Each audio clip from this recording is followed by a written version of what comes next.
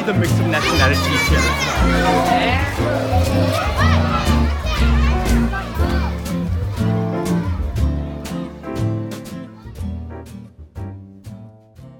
Hi, this is Patrick Burton.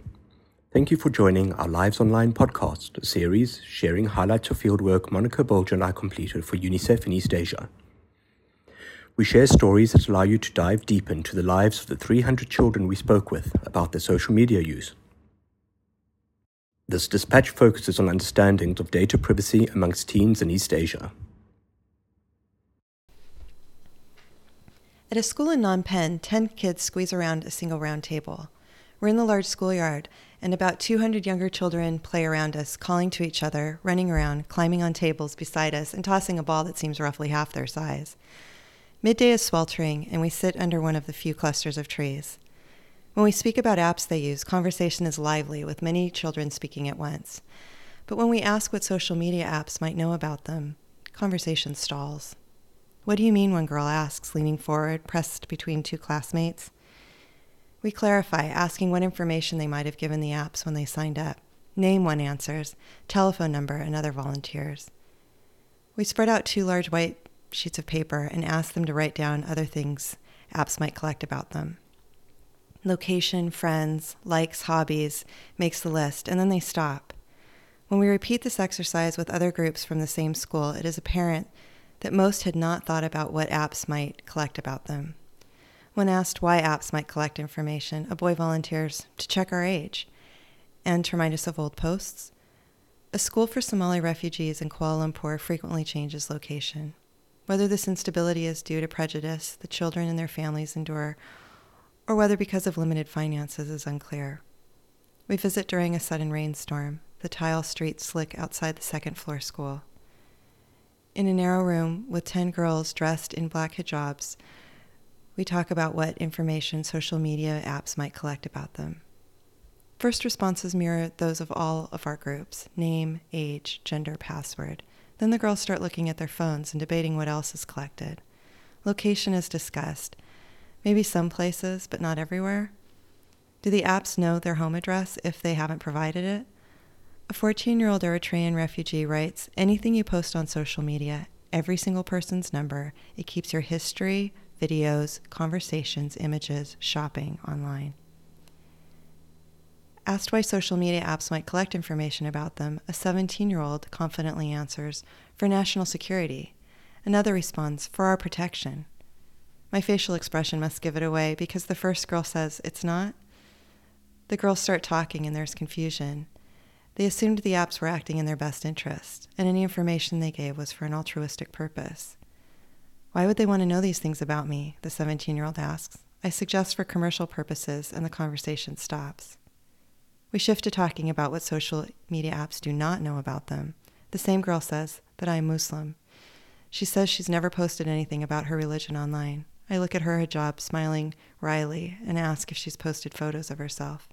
She puts her hand to her head, returning the smile, and nods. As a group, we take this new knowledge and turn it over.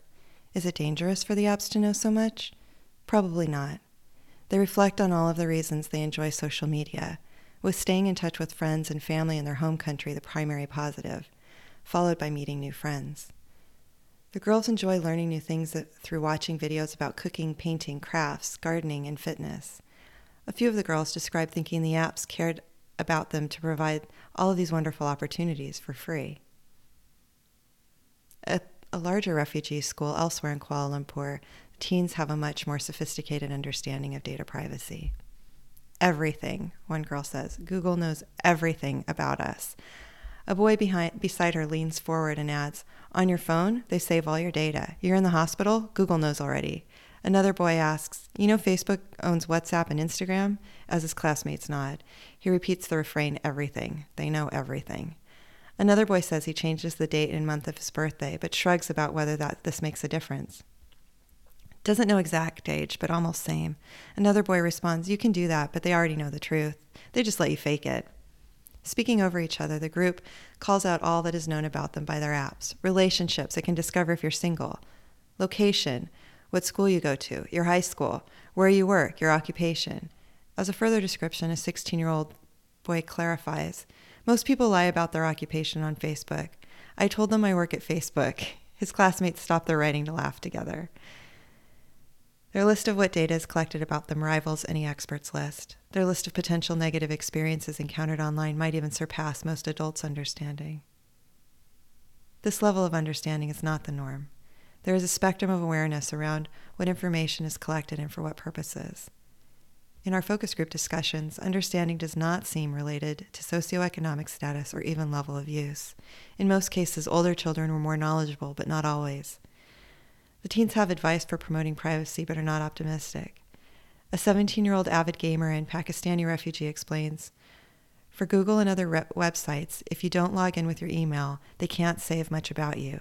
Most of the information that's collected is usually linked to your email, so that's how they know who you are. Usually you have to use your email for most things." Before he finishes his advice, his classmates respond, "My Instagram email and my Facebook email are different."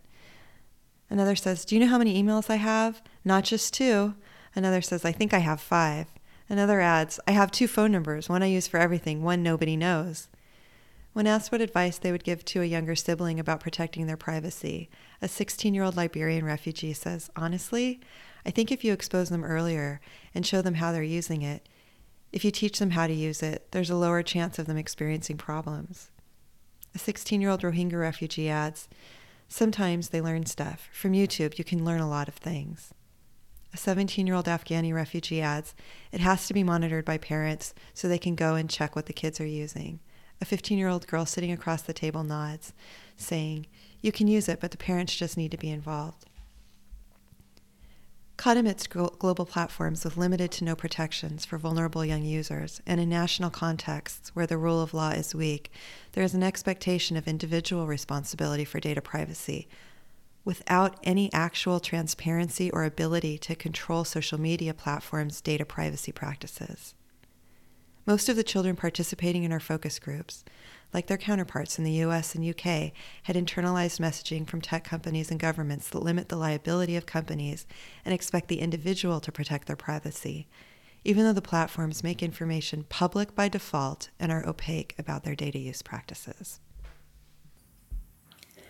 Thank you for listening to this excerpt from Our Lives Online, Use of Social Media by Children and Adolescents in East Asia. To read the report and listen to other excerpts, please visit literacyonline.net. The work was commissioned by UNICEF's East Asia and Pacific Regional Office and supported by the Global Partnership and Fund to End Violence Against Children. If you'd like to respond or provide feedback to this report, we'd love to hear from you. Please tweet to @literacyonline with your thoughts and feedback.